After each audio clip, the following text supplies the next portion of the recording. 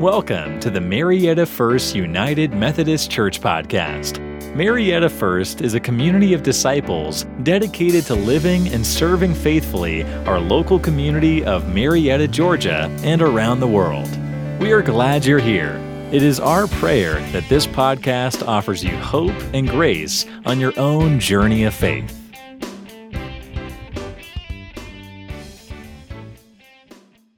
Please remain standing for the reading of our scripture lesson, which comes from Matthew chapter 25. For it is as if a man, going on a journey, summoned his slaves and entrusted his property to them. To one he gave 5 talents, to another 2, to another 1, to each according to his ability. Then he went away. At once, the one who had received the 5 talents went off and traded with them and made 5 more talents. In the same way, the one who had the 2 talents made 2 more talents. But the one who had received the 1 talent went off and dug a hole in the ground and hid his master's money. After a long time, the master of those slaves came and settled accounts with them. Then the one who had received the 5 talents came forward, bringing 5 more talents, saying, Master, you handed over to me 5 talents.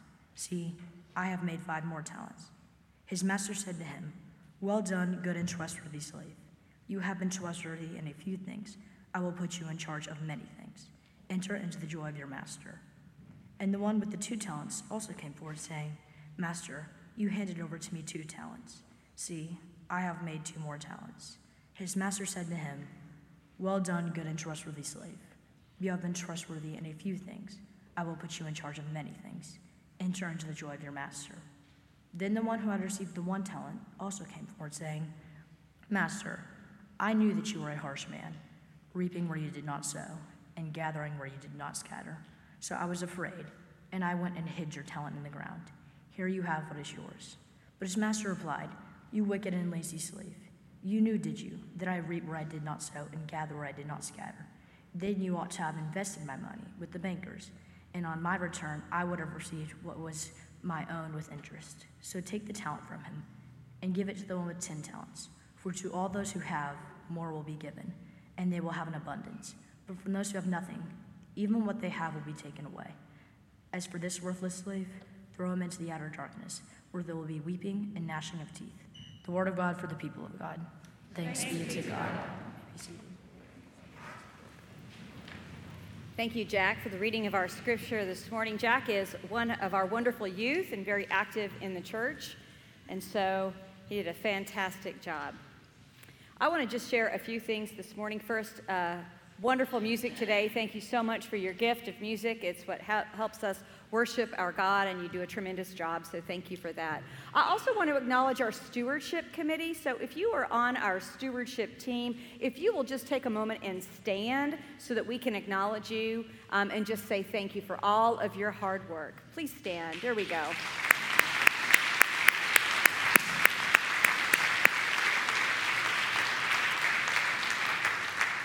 I know that a number of them have been helping with the reception immediately following the service, and so we're very grateful for all of that. I also want to make mention that at the beginning of the stewardship campaign, the leadership team met. We met at Suzanne Cawthorn's home, Suzanne and Will Cawthorn's home. She is the chair of stewardship, and we made our financial commitment at that time. So a lot of the leadership of this church, who sits on our church council and on our stewardship team, have already made their financial commitment for 2024, and I'm very, very grateful for that gift that they have given thus far. I was at a banquet this week, Wednesday. It was at the Buckhead Club, and it was for Wesley Woods, and I received a gift or an award on your behalf, and I wanted to share that with you in appreciation to Marietta First UMC for the largest per member giving from the Central West District churches to the Mother's Day offering of Wesley Woods for 2023. So congratulations on your generosity. I was like this, that's great. I was excited and I was proud to receive that on your behalf. It is a good day in the life of the church, and I am so glad to see each of you here. It shouldn't be surprising, but I enjoy Commitment Sunday. I think it's important, and it's such a joyous occasion when we can give of our financial resources to the church and to the Lord. As I begin this morning, as we consider the parable of the talents, the first thing that I want to do is I want to take you back in time just a little bit. I want you, of course, we're talking about legacy, so it makes sense that we would go back in time. And I want you to think about the year 1984. Yes, 1984. And I want you to think about some things that are related to the year 1984. Not George Orwell's book, 1984. And some of you may not be able to recollect anything, and some of you probably weren't even born. But I was an 80s kid, and there were some things that happened in 1984 that I want to share. The words that I want you to remember, or the names that I want to share with you. The first is Nike, and the second is Michael Jordan. So Nike was not really a word that I knew as a kid in the 1980s, and I knew nothing about Michael Jordan in the year 1984. For me, I had a pair of Reeboks. That was the shoe of the time, and everybody had to have a pair of Reeboks. Now, Adidas was popular, and so was Converse, but those were more for the athletes. But the Reeboks were for those who maybe wanted a little bit more style. But something happened in 1984 between Nike and Michael Jordan. In fact, it revolutionized athletic wear, not just for athletes, but for people who were interested in style. What happened also revolutionized the marketing of athletes and created a cult of personality all around a tennis shoe, a sneaker. The story is highlighted, and maybe you've seen it. It's on Prime Video, and it's called Air. If you have not seen it, I encourage you to see it and go watch it. It tells the story of how Nike took a risk and reaped the biggest reward and made history. For those of you who may not know the story, I'll give a very brief recap. Michael Jordan was an up-and-coming basketball player, and he is now a household name. It's hard to imagine not knowing his name. Athletic wear companies were signing athletes to promote their brand, and Jordan really wanted to go with Adidas. He wanted to go with Adidas, but Adidas was reluctant to sign Michael Jordan because they claimed he was too short. They liked the really tall basketball players. But some even speculate that if Adidas had offered Michael Jordan a portion of the sale of his athletic shoes, then we might not ever have heard of Air Jordan athletic shoes, which today, almost 40 years later, still top the #1 brand and bring in billions of dollars annually. But the most extraordinary part of this story isn't actually about Michael Jordan. It's about Nike. It's about the executive, Sonny Vaccaro, who had to convince his bosses to put a risk at taking their budgeted number, which was $250,000, and putting it all in one athlete. They had 3 bins that they would throw their money into for their athletes, and they had to convince them to put it all in one basket for Michael Jordan. Now, they had already laid off 25% of their staff, and the company was in a slump. They needed a boost, and they needed to take a risk. So they invested all of their resources and went to great lengths to sign Michael Jordan, who didn't even want to go with Nike. And Nike did something unprecedented when they made the offer to Jordan. They gave him a 5-year contract with a base salary of $500,000 a year, and then they gave him a 5% royalty entitlement on every pair of Air Jordan shoes that were purchased. They created a shoe specifically for Michael Jordan. Today, Michael Jordan is worth $3 billion and recently made the Forbes top 400. And Nike is still on top. Why am I telling you this? Why am I sharing this? Because the story of Nike is about taking a risk. They took a risk on someone who was unknown to them, a big risk, and they put an extraordinary, exorbitant amount of money into this. Now, it could have crashed and burned on them. It could have ruined their reputation. It could have caused their market value of all their other items to completely fall. But instead, they took a risk, and it brought great reward. Not just financial risk and reward, but for their brand as well. Their brand was at stake too. Instead, they built an empire and they grew their legacy. No risk, no reward. It's easier said than done. When I hear stories like this, I'm incredulous. I love Michael Jordan, by the way. But I love stories like this because they took a risk. And it is almost too much to comprehend because I think, I'm not speaking for you, I'm speaking for myself, I often play it safe. I like to play it safe. The older I get, the more safe I want to be. And it's hard to want to take a risk. It's almost as if the young people are the ones that can take risks, but the older we get, the more we feel uncomfortable with taking that risk. Maybe we're risk averse. Well, I think sometimes when we don't take a risk, it's because we know more is at stake than meets the eye. Last weekend, I want to mention this to Reverend Dan Brown. I appreciate him stepping in for me. He did a wonderful job. I listened to his message, and he texted me this morning. He is in Niagara Falls with his wife, Carol, and he made sure to tell me that he turned in his commitment card. But you know that's a friend when your preacher friend will preach for you on stewardship. But the reason I was out last weekend was because Ted and I went to a wedding in North Carolina at Sunset Beach. One of our longtime friends, their son was getting married. He was a friend of our son growing up, and they got married there. And it was an interesting time for us. It was great for us to be together with everyone. But I learned a lot about some of the young people. The couple that got married is 29, and he and his fiance, now wife, actually live in Puerto Rico.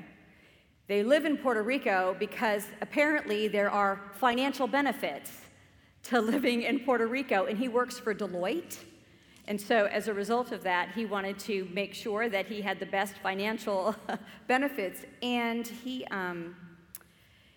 is an interesting and wonderful young man, and they don't even know where they're going to go next. His sister traveled up the coast of California. She's 27, by herself, hiking.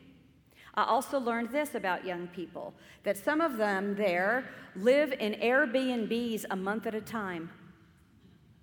They live in an Airbnb a month at a time, and they live all over the country. Some of them even live on people's couches. They call it couch surfing. And there was one who was going to couch surf all up the East Coast. Now, I hear those things, and that is risky business for me.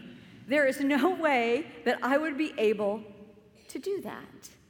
But they do that. It's risky. It's risky. One place that causes great stress, I think, for us is if we're parents. We get stressed, and there's risk with our children, and we want to protect them, and we don't want them to get hurt, whether physically or emotional, and there's great risk when they do things. There's also great risk, I think, when you go and you sit down with your financial planner.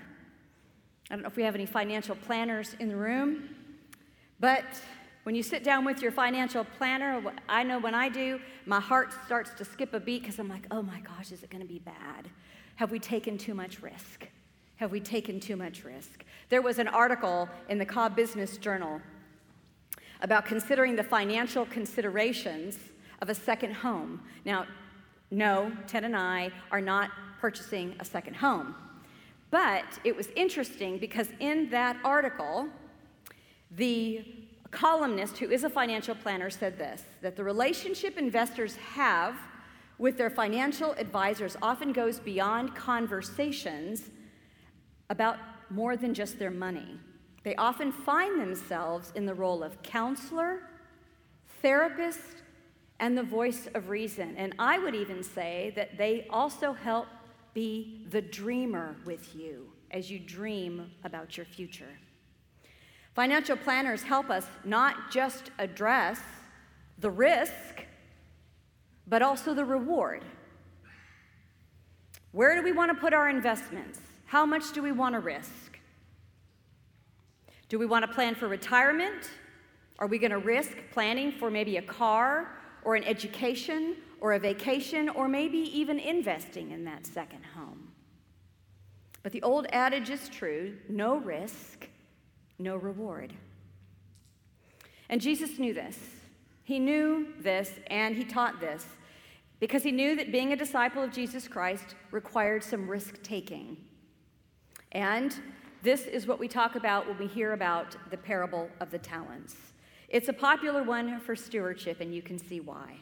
A man is going on a journey, and he entrusts his slaves, his servants, with his money. To one he gives 5 talents, to one he gives 3 talents, and to one he gives 1 talent, according to their ability. And so, the first and the second go and invest those talents, and they double their investment. They double their investment. And the third one does something a little bit different. The third one actually takes it and puts it in the ground. That's equivalent to taking your money and putting it in a jar or stuffing it in a mattress. And essentially what he's doing is he's losing money because you have to consider inflation and the cost of living. So the master has actually lost money because of that lack of investment. So the master returns, and he has a smile on his face, and he's excited to see and to hear all the ways that his 3 servants have invested his resources. And so the first 2 servants are excited, and they are praised because they have done great things, and they have invested and doubled the profits. And he pats them on the back, and he says, "Well done, good and trustful servants. You have been good with little, I will give you more. Enter into the joy of your master." When we hear these words, we often forget, I think, that they are words that reflect the financial management of the kingdom of God.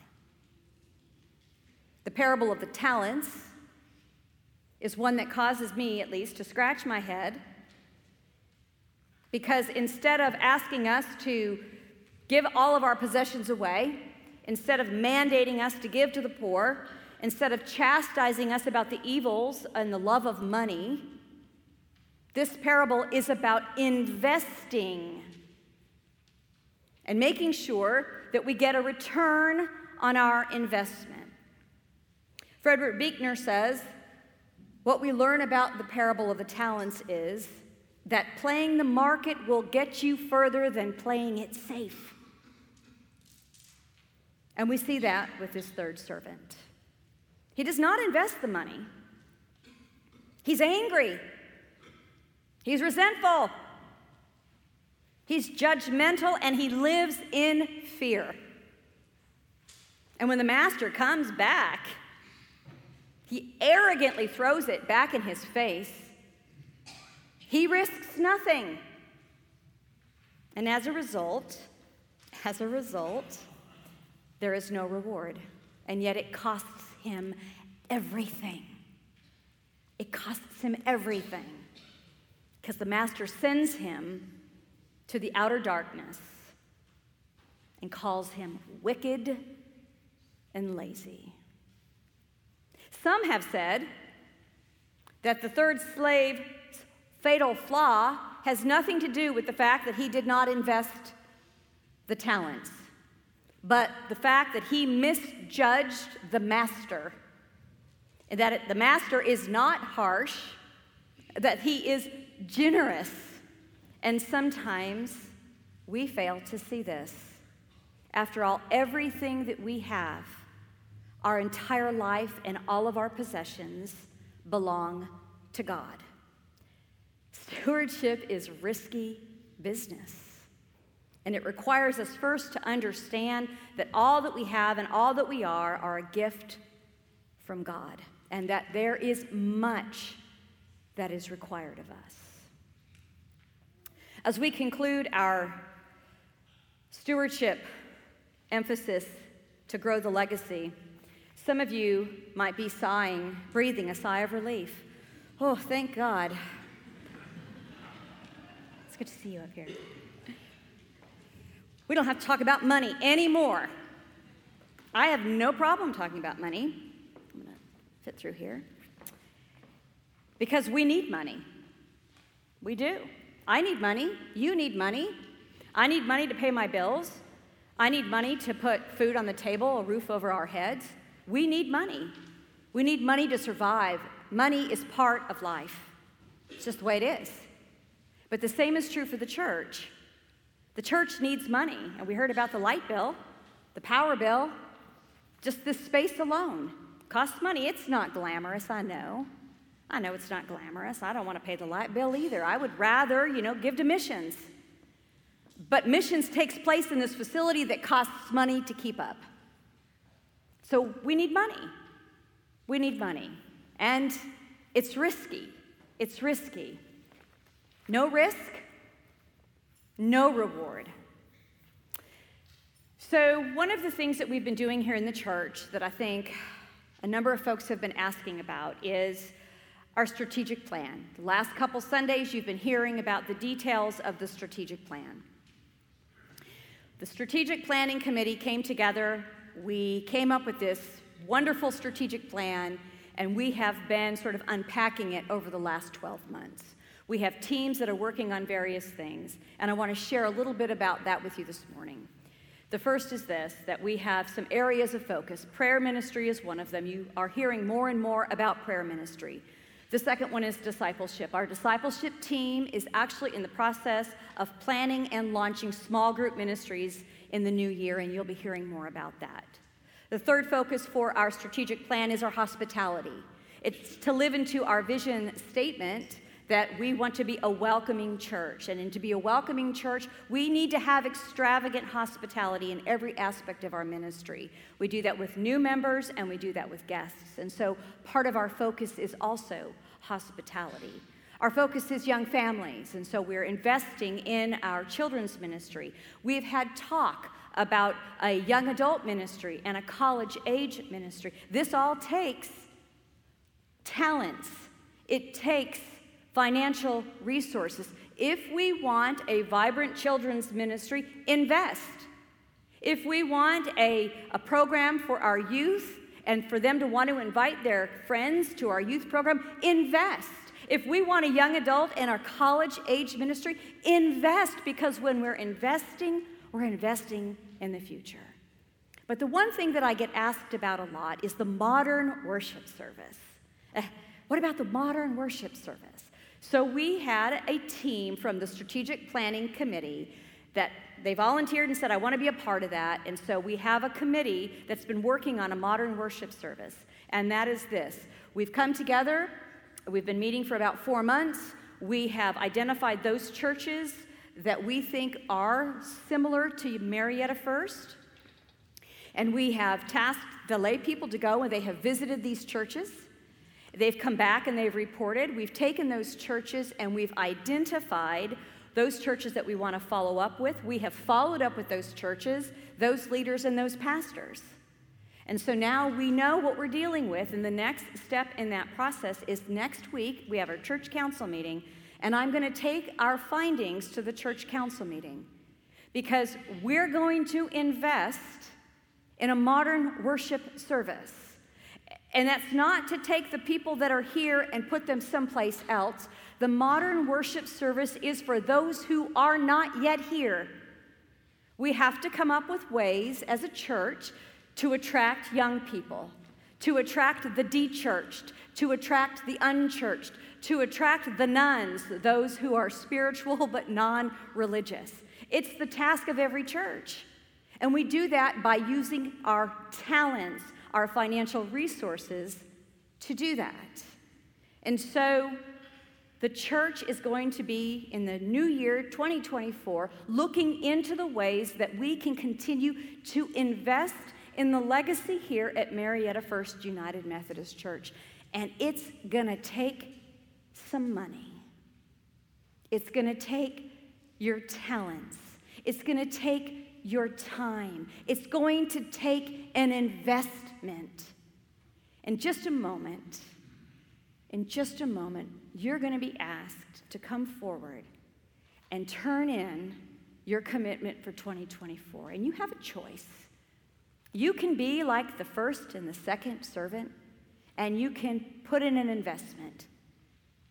Or you can be like the third servant, and you can cross your arms and say, I'm not given anything, maybe even being just a little bit angry about it. It's your choice to do that. Because I don't know about you, but when I face Jesus, I want to hear the words. In fact, I long to hear the words. Well done, good and trustful servant. Enter into the joy of your master. I want to hear those words. Don't you? In the name of the Father, the Son, and the Holy Spirit. Amen. Thank you for listening to the Marietta First United Methodist Church podcast. For more information about Marietta First United Methodist Church, we invite you to connect with us online at mariettafumc.org or on Facebook at Marietta FUMC.